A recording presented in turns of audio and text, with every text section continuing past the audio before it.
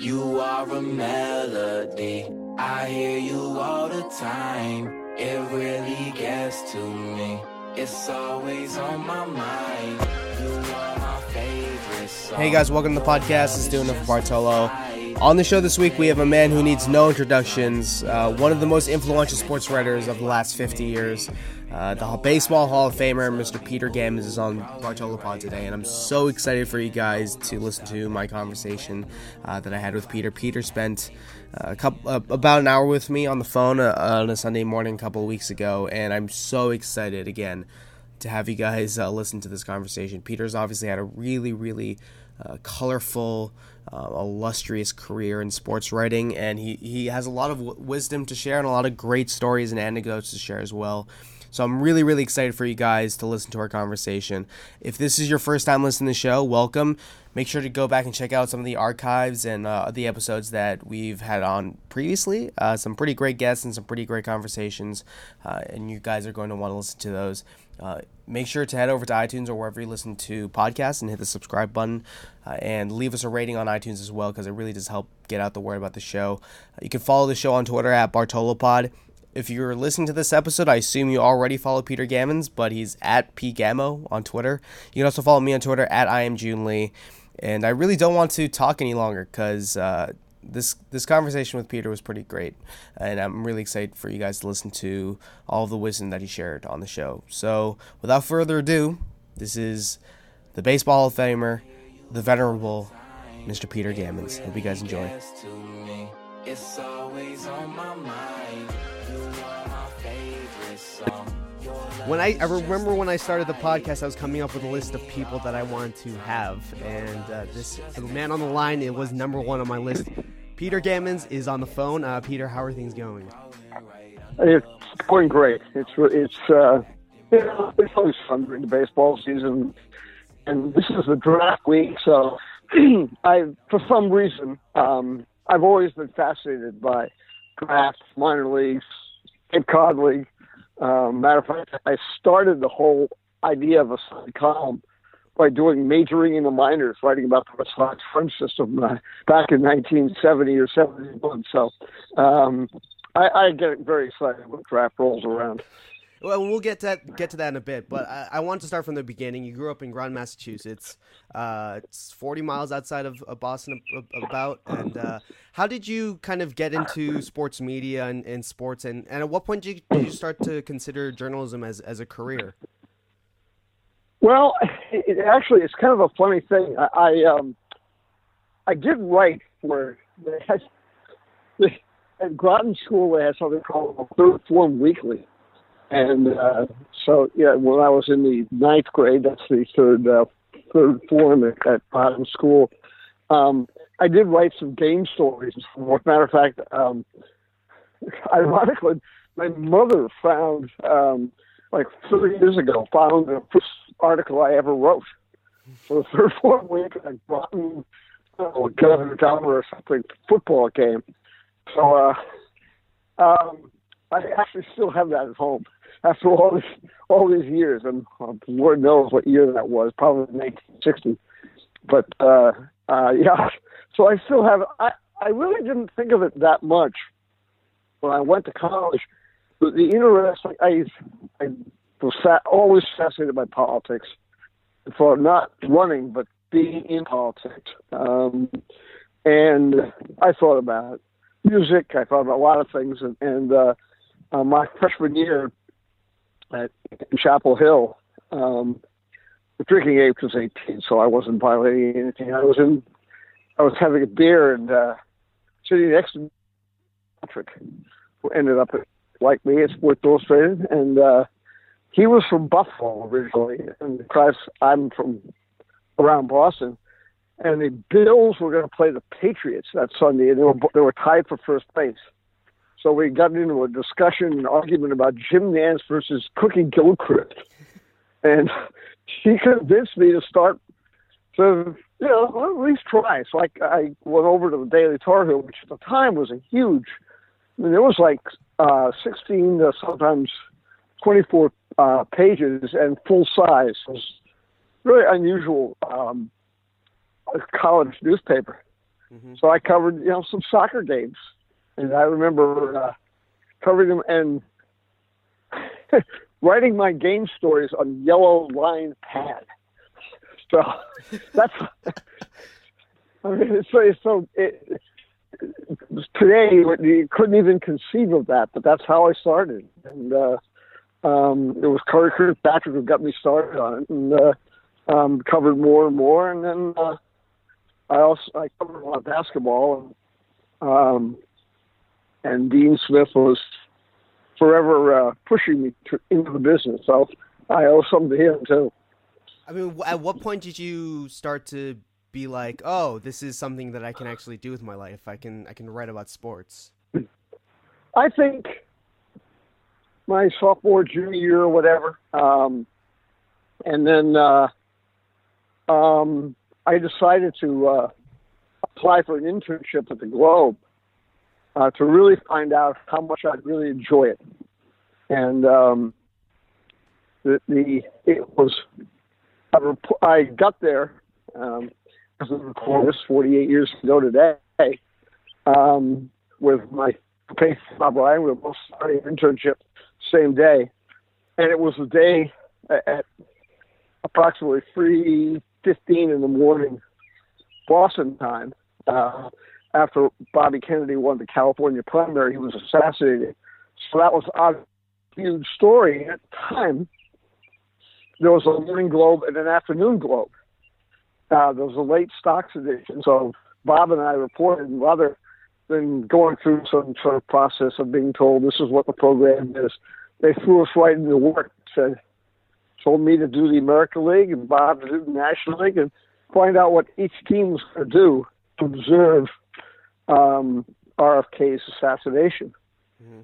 And so when the late stocks edition came up at 3:30, Bob and I had a co-byline on the front page of the paper.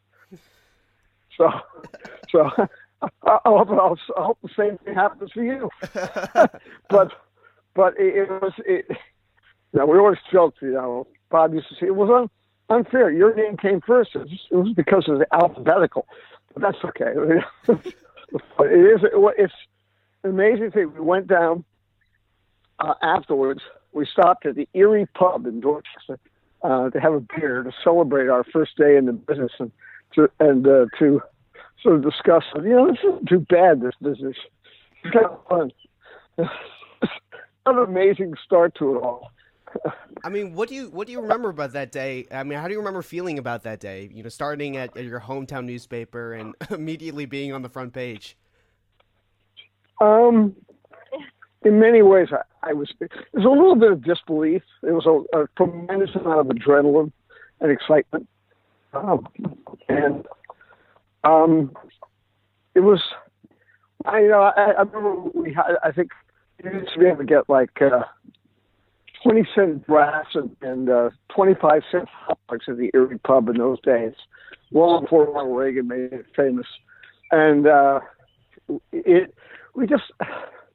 we sort of discussed, this is really what we want to do, both fanatical sports fans. And then you get in there, you get into that real world, even though we hadn't been out on assignment doing stories. It's still, all of a sudden, we're in the newspaper building, and it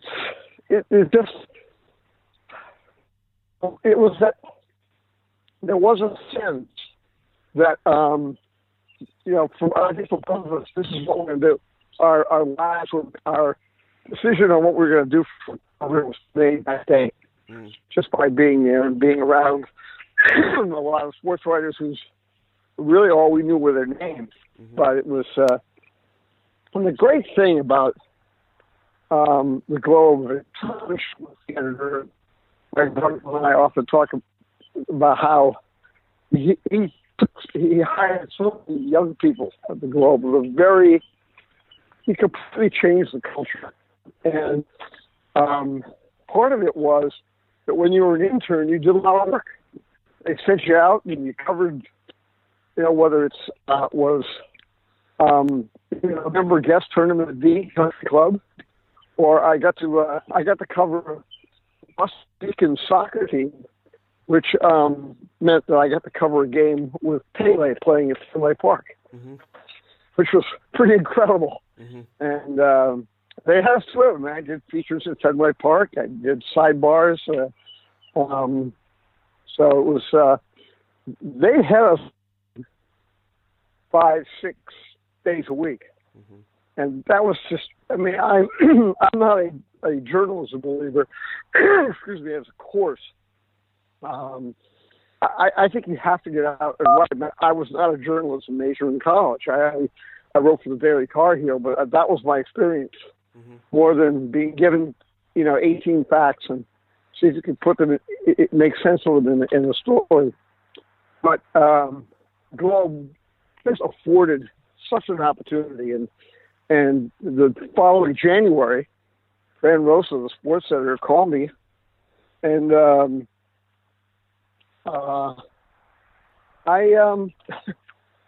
can you start on Monday? I said, well, I have to finish Sam and then drive up from Chapel Hill. How about the following Monday? He said, fine. So there I was in no time. And then, it was great fun covering things like I loved covering high school and college basketball. And right away, I think one of my first assignments was to the tournament. It used to be the high school basketball tournament was played at Boston Garden. And my first day covering that, which was about 15 days into my career, got to meet Jim Calhoun, who was managing, I'm coaching Dedham High School, Ron Perry, and this is just a lot of fun. I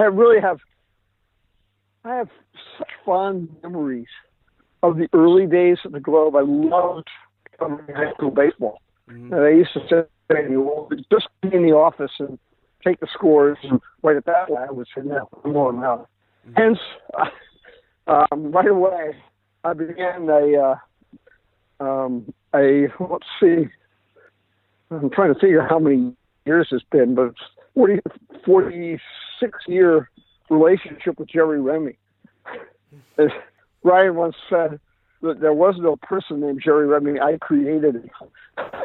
And driving down to Somerset, Massachusetts to cover high school.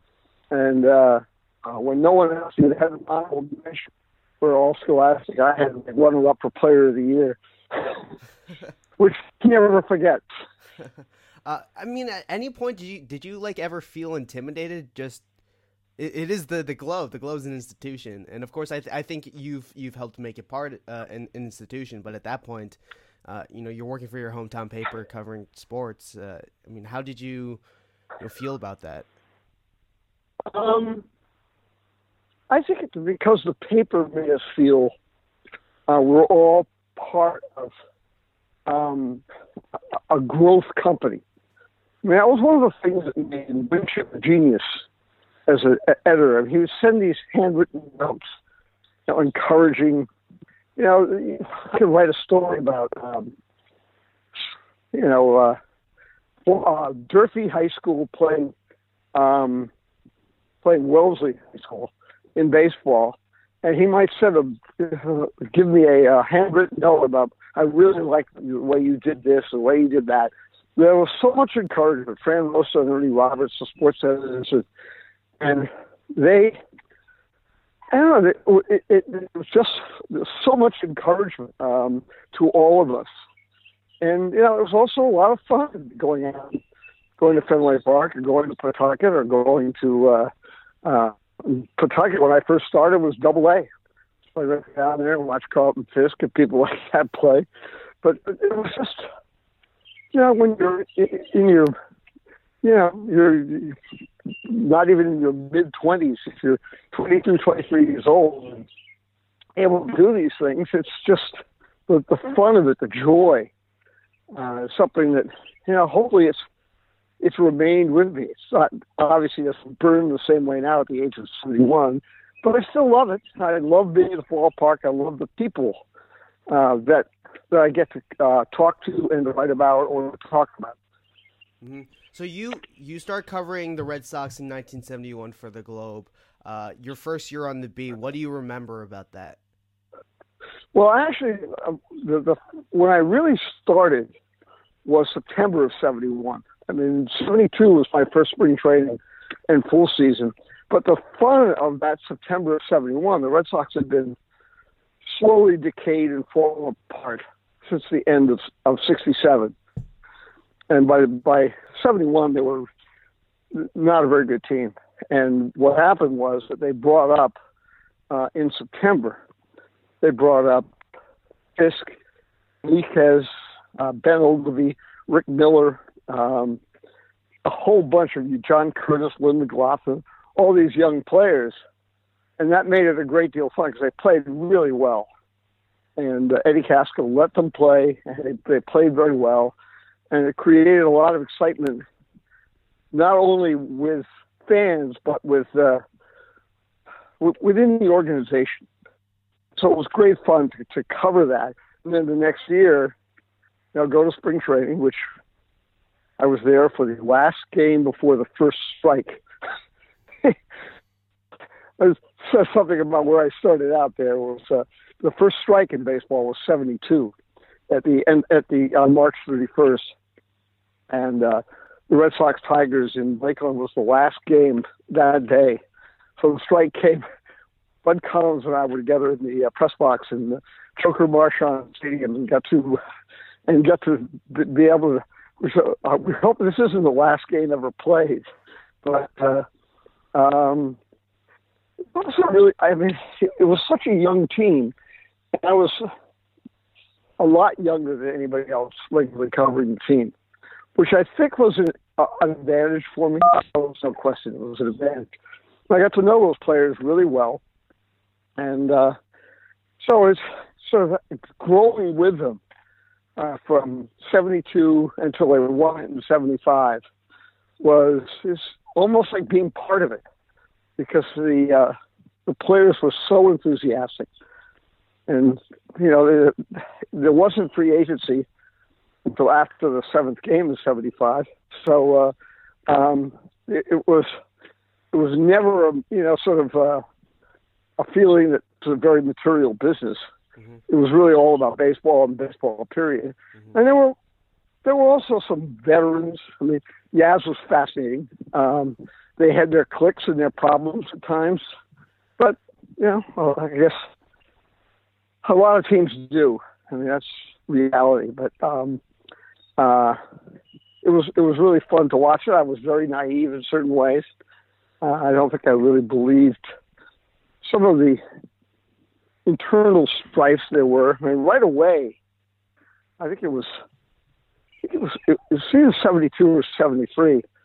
There was a whole Fisk versus Reggie Smith and Carl Yastrzemski, and the Canigliaros versus Reggie Smith and Carl Yastrzemski. All these little things that opened my eyes. There were stories we had to report on because there were splits and nasty things said about people. So it was an amazing experience to the world of Boston journalism and the Red Sox. So we'll get back to Peter in just 1 second, but first a word from our friends over at SeatGeek. If you've ever been frustrated trying to buy tickets online, I've been there. Most sites make it really complicated and try to sneak in these huge fees at checkout, and that's why you need to check out SeatGeek. They've made it easier than ever to buy and sell sports and concert tickets. SeatGeek is the only place I ever go when I look for tickets to a game or concert. I have the SeatGeek app on my phone, and I just used it the other day to look for tickets for a Washington Nationals game while I'm in D.C. SeatGeek has taken out all the work and hassle out of shopping for tickets. They pull all the tickets available on other sites into one place so you can save time and never miss a deal. You can even set alerts for upcoming games, and SeatGeek will let you know if ticket prices fall. Even better, every single ticket on SeatGeek is given a grade based on its value, so you can immediately find underpriced seats. And before you buy, you can use SeatGeek's detailed maps to see the view from your seat. Best of all, SeatGeek is always honest and upfront about the price, and unlike StubHub, SeatGeek shows you the full ticket price from start to finish and never surprises you with huge fees at checkout. Listeners to Doing It for Bartolo can get a $20 rebate off their first SeatGeek purchase. So in order to do that, download the free SeatGeek app, go to the settings tab, click add a promo code, enter promo code Bartolo. SeatGeek will send you $20 after you made your first SeatGeek purchase, so make sure to download the free SeatGeek app and enter promo code Bartolo today. You will not regret it. Make sure to support SeatGeek and thank them for supporting the show. And without further ado, back to Peter Gammons. What are some of your favorite stories from some of those early years? Well, I always thought it was funny, and it was really, people talk about the Red Sox Yankee rivalry. The Red Sox Yankee rivalry really was all about Munson versus Fisk. In September of '71, there was a ball that Munson had gotten jammed. It kind of fallen back and hit a ground ball to wide of first base. I don't remember who was playing first. I don't think it was Yaz. He was still in left. I don't know. I can't remember. But anyway, it started it was a chance for double play. They didn't complete it, but Fisk beat Munson down the line. It was intended to be a 3-6-2 double play, and Fisk beat Munson down the line. Fisk was the patrician, the good-looking guy. Next year on the cover of Sports Illustrated as a rookie, and Munson was jealous of him, and it was an amazing rivalry. And one time, Marty Pell, then the Yankee PR guy, put in notes. I think it was 1973, the pregame notes. All the different things. Munson was first in the league in this, but he happened to put in the notes that Munson was second in the American League among American League catchers in assists, with whatever it was, 3 behind Carlton Fisk. Munson that day intentionally dropped like 6 strike threes, so he could then throw to first to get an assist, and then he would gesture up to the press box. And the biggest fight easily ever between the Red Sox and the Yankees was on August 1st, 1973. And John Curtis, it was 2-2 in the ninth, and John Curtis was pitching to Gene Michael with Felipe Alou on first and Munson on third. They tried a suicide squeeze, and Gene Michael missed the bunt, and Fisk just crushed him, elbowing him out of the way, with Munson coming down the line. And Munson jumped up and kicked Fisk in the chest. And anyway, ended up in a wild brawl. It took like half an hour to break up. Fisk was actually punching Munson with a ball in his hand. I actually have a picture up on my wall in my office at home, a picture of Fisk unloading a punch. And when I was at ESPN, people said, "Well, we don't remember that." I said, "Excuse me. There's a reason, because it was a Thursday afternoon in 1973. Neither team broadcast the game, so there was no live TV. And it's like, secondly, in those days, the local stations would come over and shoot the first couple of innings and then go back to the station so they had some video for the 6 o'clock news. So there was no camera there at the game. We were always trying to find that film at ESPN, and it doesn't exist anywhere. I mean, when Richard Johnson doesn't have video, it doesn't exist. And so the greatest fight in Red Sox Yankee history, there's other than pictures, like the one I have up on my wall, there's no proof of it because there's no video. Which is like hard to imagine given how everybody has their cameras out 24/7 today. I know. I mean, it probably would be that fight would have had. There probably would have been about 20,000 phones rolling on the video of it. What do you mentioned that you said you were naive in the early years. What were some of your mistakes, your biggest mistakes during that time? There were a couple of things that for instance, I think one of them was, I remember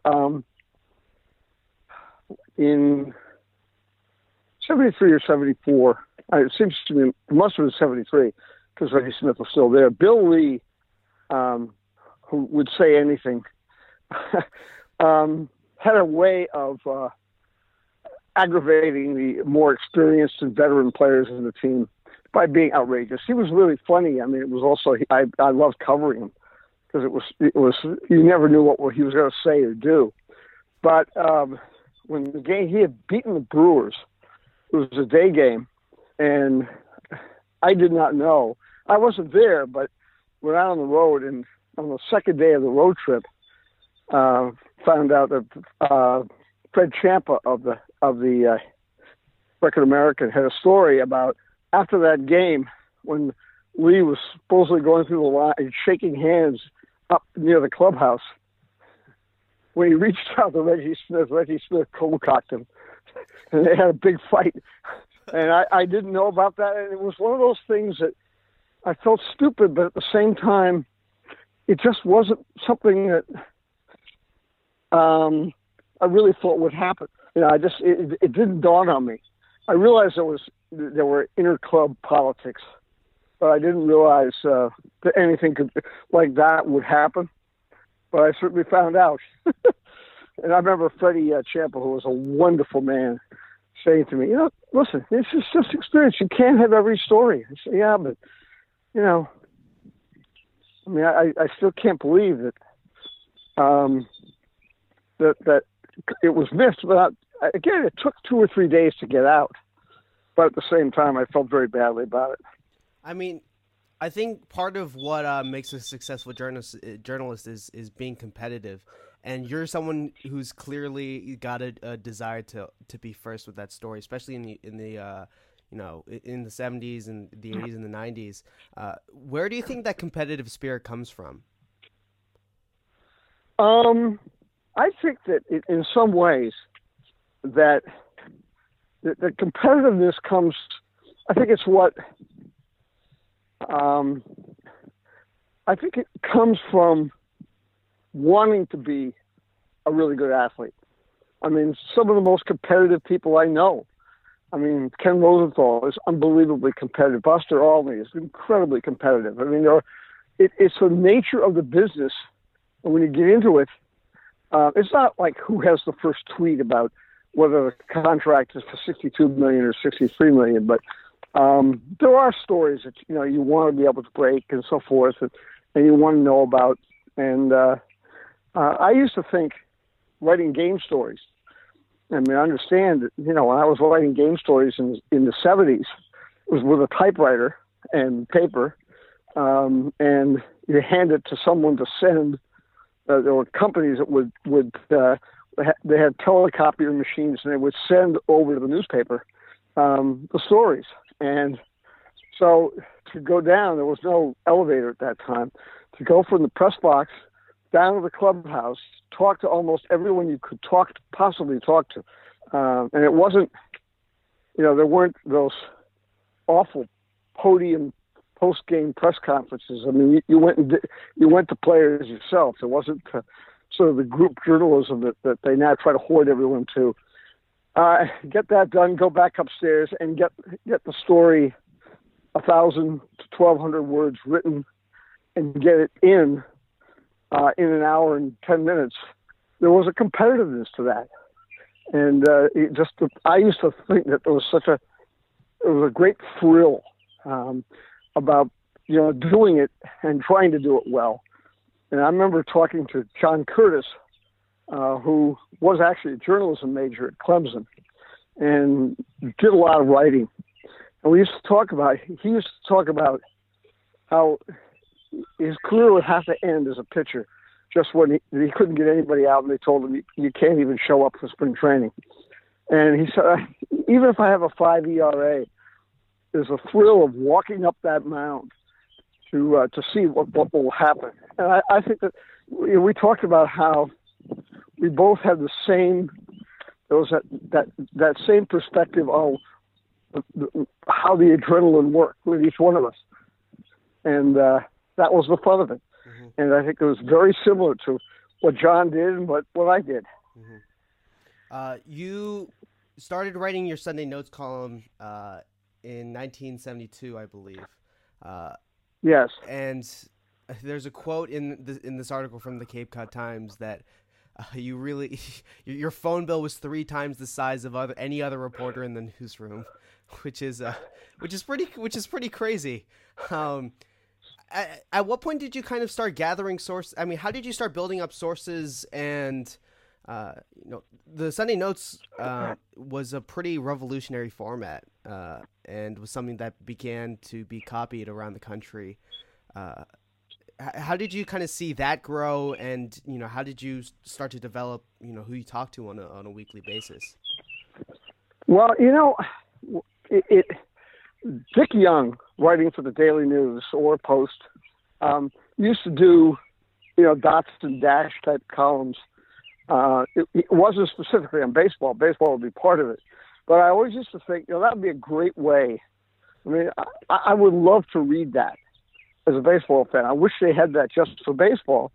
So, Fran Rosa, as a sports editor, was good enough to allow me to do the majoring in the minors. And so I would write every Sunday. I wrote a dots and dashes type of column on the Red Sox farm system, which, of course, fascinated me anyway.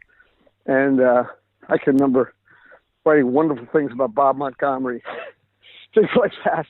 But that's how it kind of got started, and then we talked about doing it on the major leagues, and people were terrific about it. Roland Heeman, all the Harry Dalton, then with the Angels, then later the Brewers. I mean, as general man, they loved the idea too. I mean, Harry actually had been a newspaper man in Springfield, and before going into baseball, and the people in the game were really helpful. I was very lucky to break in with Eddie Casco as a manager, because he was unbelievable in the way he would point out things. I wouldn't do this. I wouldn't, he was a great help to me to understand my relationship with players, with management, how to operate within a clubhouse. He knew I love the people. There's a certain way of doing things. And at that time, what also helped was that from the 70s until I did have a year at Sports Illustrated, but then I went back again a year later. So when I left the Globe for good after 2005, when traveling, I mean, I used to go to the ballpark at noon and would go out and work out and shag and basically throw some BP, and media was very different. There wasn't a 3:30 in the afternoon allowed entry. You could go in the clubhouse anytime, and it really helped me understand how baseball players think, which George Will always used to tell me. That's really important because he always thought that while people criticized him for knowing too many politicians too well, I said, in my business, you have to know how politicians think. And I think it really helped me understand it, and also understand how incredibly difficult the game is on a major league level. It looks so easy from the press box and from on television, and the game is so highly skilled. I can tell you, at 2:30 in the afternoon, when it was 100 degrees in Arlington, Texas, and trying to shag with Dwight Evans was a learning experience of why 99.5% of us could never play in the major leagues. I mean, at this point, so you have this Sunday Notes column, and that's taking off. Was there a moment for you where you felt like, hey, I'm doing pretty good for myself? Like, I think I might be pretty good at this. No, I don't think I thought that way. I think it was more that I really wanted to I was having so much fun doing it. And it was so novel. I just thought it was great. So I really enjoyed it. I mean, I think that, and also I have to tell you that another thing that really helped was being at the Globe. And again, the energy and the positivity in that paper was amazing. And, Bob Ryan and Lee Montville and I all started right about the same time. And to me, Montville's still the best columnist I've ever read in sports. And we all were doing what we wanted to do. And it was really evident that, we didn't have the burning desire to move on to something maybe more respectable. I actually did interview Time Magazine, asked me to come in be their sports columnist reporter. And I was flattered, but I would have been bored to tears, to be honest. I don't like horse racing anyway, but I love the everyday thrill of the competition and getting to the ballpark and writing every day. Mm-hmm.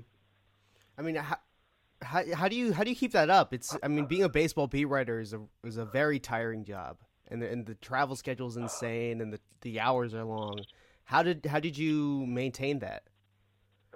Well, it was very different and much easier then, and I say that even we used to have to carry those telecopiers beyond after for the afternoon Globe. After games, you have to send the copy from your hotel room. And the little thing would go 6 minutes and a beep, and I'd wake up and put the next page in.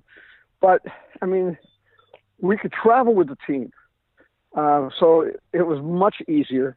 We didn't have to be getting a commercial flights, through connection through Tidewater or something at 6 o'clock in the morning. And also, we weren't responsible for sending in stories until right before the game. So you had time to gather your thoughts and do things. Now, for a night game on the road, for instance, you'd write running for the first edition, and then sub the story at the end. You had to do a notebook before the game, and you have to redo it after the game. Fine. But, you didn't have to blog or tweet out lineups. And I don't know today if I would. I'm not so sure how much I would love it today, just because I think there's just so much work that goes into it, what I call busy work. I really don't care about tweets. This is the starting lineup tonight, or one quote from somebody behind a podium pre-game, and it takes away from the time spent with players, coaches, people in the game. I came along at the right time, as much as June 15th, 1976, which was the big trading deadline before they had an agreement. So, like 90% of the players in baseball could be free agents at the end of the year. And the Red Sox got Wally Fingers and Joe Rudy. We were in Oakland. I stayed up all night during the post game and then the stories for the afternoon Globe. But, I was young, a lot younger. And it was a historic moment in baseball. First of all, the Orioles and Yankees made the 10-player deal. So those things were, I don't know. It was to me, it's much easier. I absolutely marvel at the way guys today, do their work and then are on up at 4 o'clock in the morning on a plane at 6 because of the way air travel is. I sympathize with them, and I know that I wouldn't want to do it today, and I'm not sure how long I would have lasted. I'm very honest with myself, and I think it's far more difficult today than it was in the 70s and 80s. At what point did you start to see that shift when you saw kind of just the lifestyle become different and the access become different? At what point did that start to change? I think really it started to change in the 90s. And the whole access question, which really would frustrate me terribly. It still frustrates me, and I know the Players Association wants to essentially keep the media out of the clubhouse in this current agreement. But I don't think I could have written the same way. Bob Ryan and I used to talk about our job covering the Celtics and the Red Sox, where at one point during the season, allow readers to know every player on the team and really know them, rather than just, he's a left-handed hitter who hits high fastballs. To get to know, it was our job was to essentially be the guy that brings the reader into the room or onto the field or onto the plane with each player. And I don't think there's time to do that today. I really don't. I think it's very difficult. And I think it's really important that newspapers have more, each beat should have about 3 or 4 writers, in my opinion. And even then, I look at the Providence Journal. I read that every morning, and I think Brian and Tim are both phenomenal writers. But I don't think one could do it alone anymore. I think it's impossible. And they work exhaustive hours. But I think it's really smart that the Herald has 3 or 4 essential beat writers, and the Globe splits it up more and more as they go along. I think it's much more wearing now than it was then. Mm-hmm. And the access, I think, makes it much more difficult. I mean, John Farrell's kidded me several times about when he has his 1-hour press conference, which is basically to deliver and manage the news each day for the club. And when he gets out, at like 10 or 5 or whatever, he'll always go, I knew you would be out here. You're not going to come listen to me. I once hope you're not offended. He said, no, this is like your private time with the players and coaches because you don't have to go in there. And it's true. I mean, that's what I like to do much more than I have great respect for John. I thought Terry Francona was unbelievable the way he could do those press conferences, give people something to write about, and yet, spin everything for the club forward. Mm-hmm. And, but, I could find that out easily. Mm-hmm. As there are so many people that cover them, but you don't have the time to spend privately with players and coaches and also see what players are trying to do, whether it's mechanically and on defense, whatever. You can't be there to see how Mookie Betts goes and takes an intense infield drill with Brian Butterfield for 15 minutes, 3-4 days a week, because it's so important in terms of how he feels balls, singles or doubles in the outfield. Mm-hmm. And he's working on how he improves being able to feel balls come up throwing without having to take 2 steps. And he does that. To me, that's really part of the real fun of the game, is seeing what people do to make themselves better. And you can't do that covering a beat because you've got to be in there in case John Farrell drops the news that Hanley Ramirez isn't going to play anymore or something like that. Mm-hmm. You know what I mean? I mean, what have been some of the relationships for you with players or just people around baseball that have been most rewarding for personally and for your career? There've been a lot. I mean, a lot of players that I found fascinating. I mean, I was explaining to somebody, speaking in Washington a couple of weeks ago, and I was explaining the joy of being able to spend time with Ted Williams and Barry Bonds discussing hitting.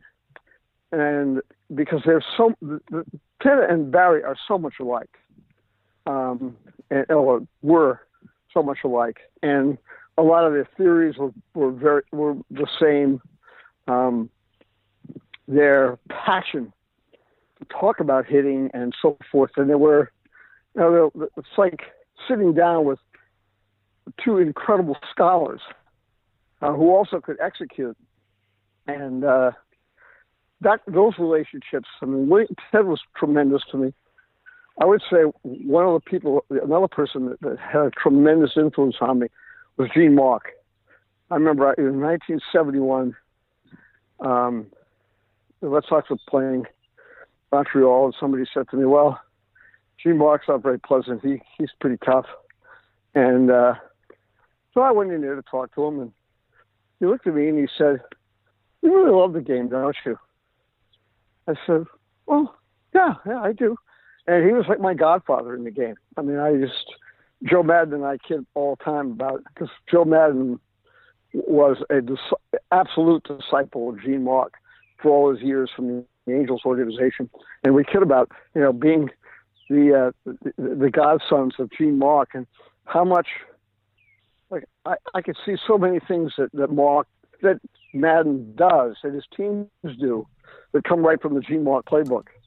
And Mauch used to occasionally, he would play out a game in his mind. And a couple of times, I would have breakfast with him, go out to the ballpark, and he'd sit there going through the whole game, situations and so forth. And it was fascinating to learn from somebody who's, I'm not sure he and Buck Showalter aren't the two smartest managers I've ever known. And it's to learn that at an early age, in the business, was a tremendous thing. I remember one time, Gene used to keep rule books, both in his house and wherever he stayed during the season. And then, at the ballpark in his bathroom, he would have rule books in every bathroom. So he continually studied them. And one day I was in Detroit. I was Sports Illustrated at the time. I think it was '86, and we were talking about his rule books, and he said, "Well, there are things just as always good to be reminded. But if a catcher, for instance, there's a ball in the dirt, gets away, and a catcher just sort of uses his mask to put the ball into his hand to throw back to the pitcher, it's automatically 2 bases." Now, I had never heard of that. And the incredible thing was, 2 nights later, Tigers were winning in the 7th inning. And Mike Heath, the catcher, there was a ball in the dirt. There were 2 men on base. And Mike Heath, there was a ball. All he did was just roll it to his hand with the mask. No big deal. Sure enough, runner at second, home. Runner at first, went to third, sacrifice fly, the Angels won. It always fascinated me that, I learned something from Gene Mauch. Again. Where do you think your passion for the game comes from? Because it's very evident, if you have one conversation with you, the way you talk about baseball is incredibly intriguing, and it's full of such energy that is, I think, incredibly unique when it comes to sports writing, because I think there's a lot of people who become tired of the day-to-day grind, and they start to lose their love of the sport. You seemingly, after all of these years, have not lost your love for baseball, which is admirable. Where do you think that comes from? I think it comes. Part of it is the way I was raised. My father was a teacher, and he loved people. I mean, I was raised to absolutely just, everyone has a story, and everyone's fascinating in one way or another. And my father was an extremely engaging man, and I think I got a lot of it from him. I think his passion for fellow humans was tremendous, which is why he was a great teacher. And guys, I went to school still. People saw me on the street and say, "Oh, your father was my favorite teacher," blah blah. And I think that's part of it. I think just getting to know and realizing how human players are. But again, I go back to being able to be out on the road and working out. I mean, one of my fondest memories, and I did for all the Red Sox scouts and rookie development people about 3 years ago. Dwight Evans, Jason Varitek, Pedro, and I did this panel, and I emceed it. And I told the story, and I wanted Dwight to then talk about it. But July 3rd, 1980, it was at least 100 in Baltimore, and so humid. It was ridiculous. And Dwight at the time was hitting 179. He had been seriously beamed 3 times with what now he knows were very serious concussions. But there were a lot of people who thought his career was over. And he went out to hit in the old Memorial Stadium in Baltimore. Walt Riniak was there, and he was throwing to him, and Carl Yastrzemski was there, a very close friend of Dwight's. And it was so hot, nobody wanted to shag. So I was the only person in the outfield shagging. And I came in, picking up the balls and putting them in the market, basket that the baseballs were always put in. And I said to Walter, it just kills me to see Dwight struggling like this. He said, "No, I think you may find that this is an important day for him." So I didn't know why, because frankly, he didn't hit any balls hard in almost an hour. And Yaz came out, said to me, "Peter, you'll remember this day forever." And I said, "Why?" He said, "Because Dwight learned balance. He made an adjustment in this. We've got him he's now going to be able to move. He's not going to be afraid of being hit. This will change his career." The rest of the 80s, he took, one time I took the 10 major offensive categories. This is before silly things like war, but, and Dwight Evans was the leader in more categories than Rickey Henderson, Mike Schmidt, Eddie Murray. He was in many ways, plus he was a great defender. So he was in many ways the best player of the 80s. And so naturally I remember that day, because he had told me I would. And it's just how one small thing can remove a chip that allows the humanity in a player to move forward. And that was the amazing thing about that day. And it still fascinates me what goes on with players, what they think, how it affects them. I mean, I think it's why, there are times when a guy like Rick Porcello or a lot of people go through periods in which they doubt themselves. Mm-hmm. And so it's really fun to sort of watch that, and knowing people as human beings, see those people like Pedroia and Eric Hosmer and Buster Posey, people who are naturally great leaders, but affect other people. That stuff really is really interesting. I was talking to John Gibbons on Friday night, and he coached in Kansas City before he went back to the Blue Jays. He was saying, "Yeah, you're right. Eric Hosmer is just about the best guy in baseball." And I said, we were just talking about his personality. There are a couple of guys in high school that he had lived with his family because they had personal issues, and what he's done for people all his life. And that's part of the interesting part of it, I mean, especially guys like Hosmer, Pedroia, Posey, who have no interest in someone trumpeting their goodness and greatness. Mm-hmm. And I love that. I think that finding the human qualities of people is really interesting. Something that I think is always fascinating whenever I talk to you is that you're able to just kind of talk about people and baseball players in a way that I don't think most other reporters are able to. And you're able to talk with you have these relationships with so many people around the game that, have been built up over years and years and years. What percentage of the information that you get do you think you actually end up reporting? I've often believed that relationships you build up with players are stronger if 80 to 90% of what is discussed between you is off the record. And you could say, can I use that? But I think it really helps with relationships in the end. Now, it's a lot easier doing it when you're doing television and doing online columns than having to cover the beat every day and ask, some question about why some guy's 3 for 27. It's very different, and I understand that, and it's a lot more fun for me, I think. But I think there's a great deal in just personalizing relationships and not having a notepad. I can remember years ago when the Tigers were great in the 80s. There was a writer on the Detroit paper who always had his pad out in front of him whenever he talked to a player. And Jack Morris used to yell at him, but don't you understand that you don't actually hold a conversation. You're looking for me to write a story for you. And, I'm frankly, that's why I don't really talk to you.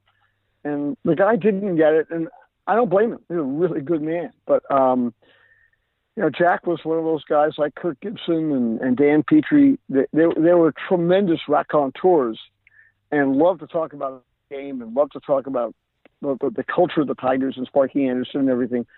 But, they didn't want it, they didn't want someone to be writing down every one of their quotes. And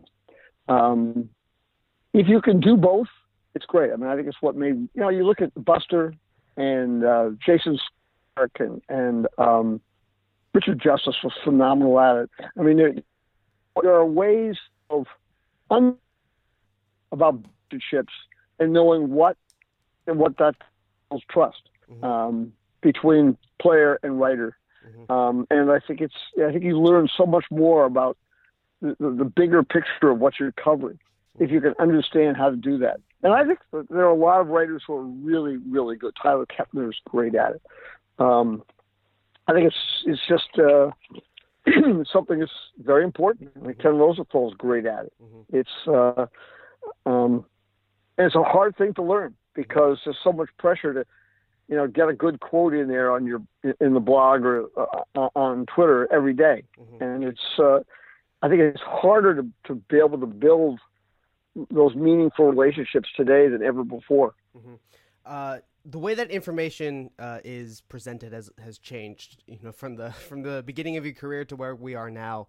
In many ways, you went to ESPN in the 90s, and that really changed the way that reporters are kind of viewed on television and the way that information is presented. What do you remember about kind of that time as you headed off to the Four-Letter Network? Well, I was the first newspaper guy. Will McDonough had done it. I was the second one, but I was the first one at ESPN. And John Walsh, I was John Walsh's. He never believed it was an experiment, but he used to tell me, "You're just going to do on television what you've been doing in newspaper and magazines all your life." And it really helped me as far as getting into that experience. Just talk about baseball when you're on camera. Don't worry about, don't worry about the formality of it. And there were times when it wasn't easy. There were people who had been raised in television or in broadcast media that did not like the idea of someone coming in, a newspaper guy coming in. And so there was some discomfort, but at the same time, because John Walsh was running ESPN,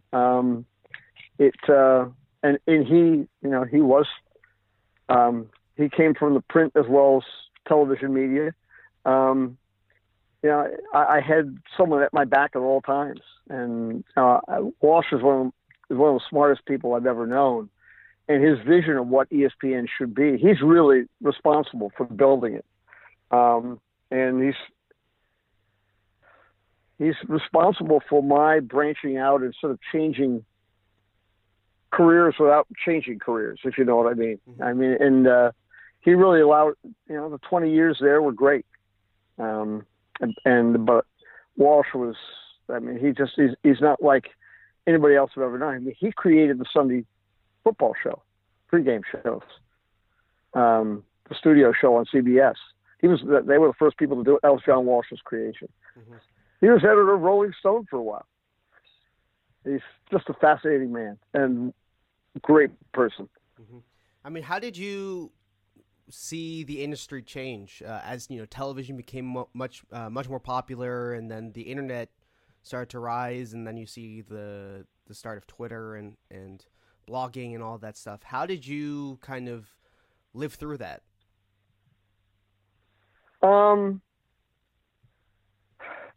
It made my life much easier because I didn't have to, on Sundays, run from my house at Brookline to Harvard Square to get 9 or 10 Sunday papers and then put them under my arm and run back along the Charles River with them. So it's a lot easier having the business the way it is today. I just think we all gradually change and learn from how everything moves. Mm-hmm. One of the more amusing parts, I mean, you obviously have a big Twitter account, and you've broken news on there. But one of the more amusing parts of it, and some of your most popular tweets have come from your pocket tweets. I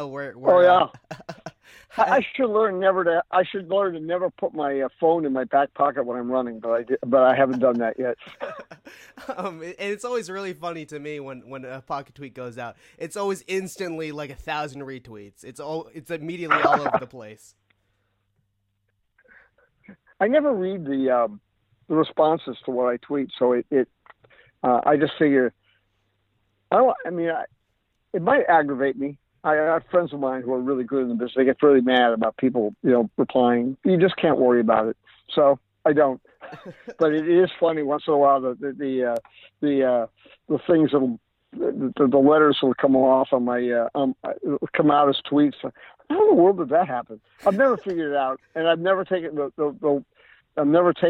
phone out of my pocket. So I guess it's going to continue until I just shut it all down. How have you kind of adapted to the internet age? Because it's there's lots of writers who have rejected kind of using the internet and Twitter and blogs, and they speak kind of condescendingly about it. But you've seemingly embraced it, and you're someone who cites a lot of advanced statistics as well. How have you kind of adapted to all of this information kind of being at your fingertips? Well, I think it's really a help. I mean, I go through Twitter because there's a lot of information that breaks on there. There's a great deal on the internet that you get that you wouldn't get for a week, 20, 30 years ago. So it's just adapting to knowing what's going on, and it's the best way to follow news. Mm-hmm. And I don't go and blog a lot, and I don't try to be as timely as I once would have been. But at the same time, I think we will have to adjust to it. And also, it's a much easier way to get information today is to traderumors.com and Twitter and things like that. Within minutes, there's so much out there. Mm-hmm. It seems like it's been 2 months since all the James Shields rumors for the White Sox started. I remember thinking when it first started, how are they going to figure out? Because nobody's going to pay James Shields what the Padres signed him for. So how are they going to figure out how to do the money? And it took, what did it take, a week? It took a week to figure out the money. Mm-hmm. It wasn't ever the players. It was just figuring out how do you do all the money. And it's, but it's still, it's still great to be at whatever it was yesterday, 4:15 in the afternoon, and it comes across on my phone that the deal with James Shields and the White Sox has been worked out, mm-hmm. and there's a blessing to that. I'm thankful for it. So I'm still interested in news, and I go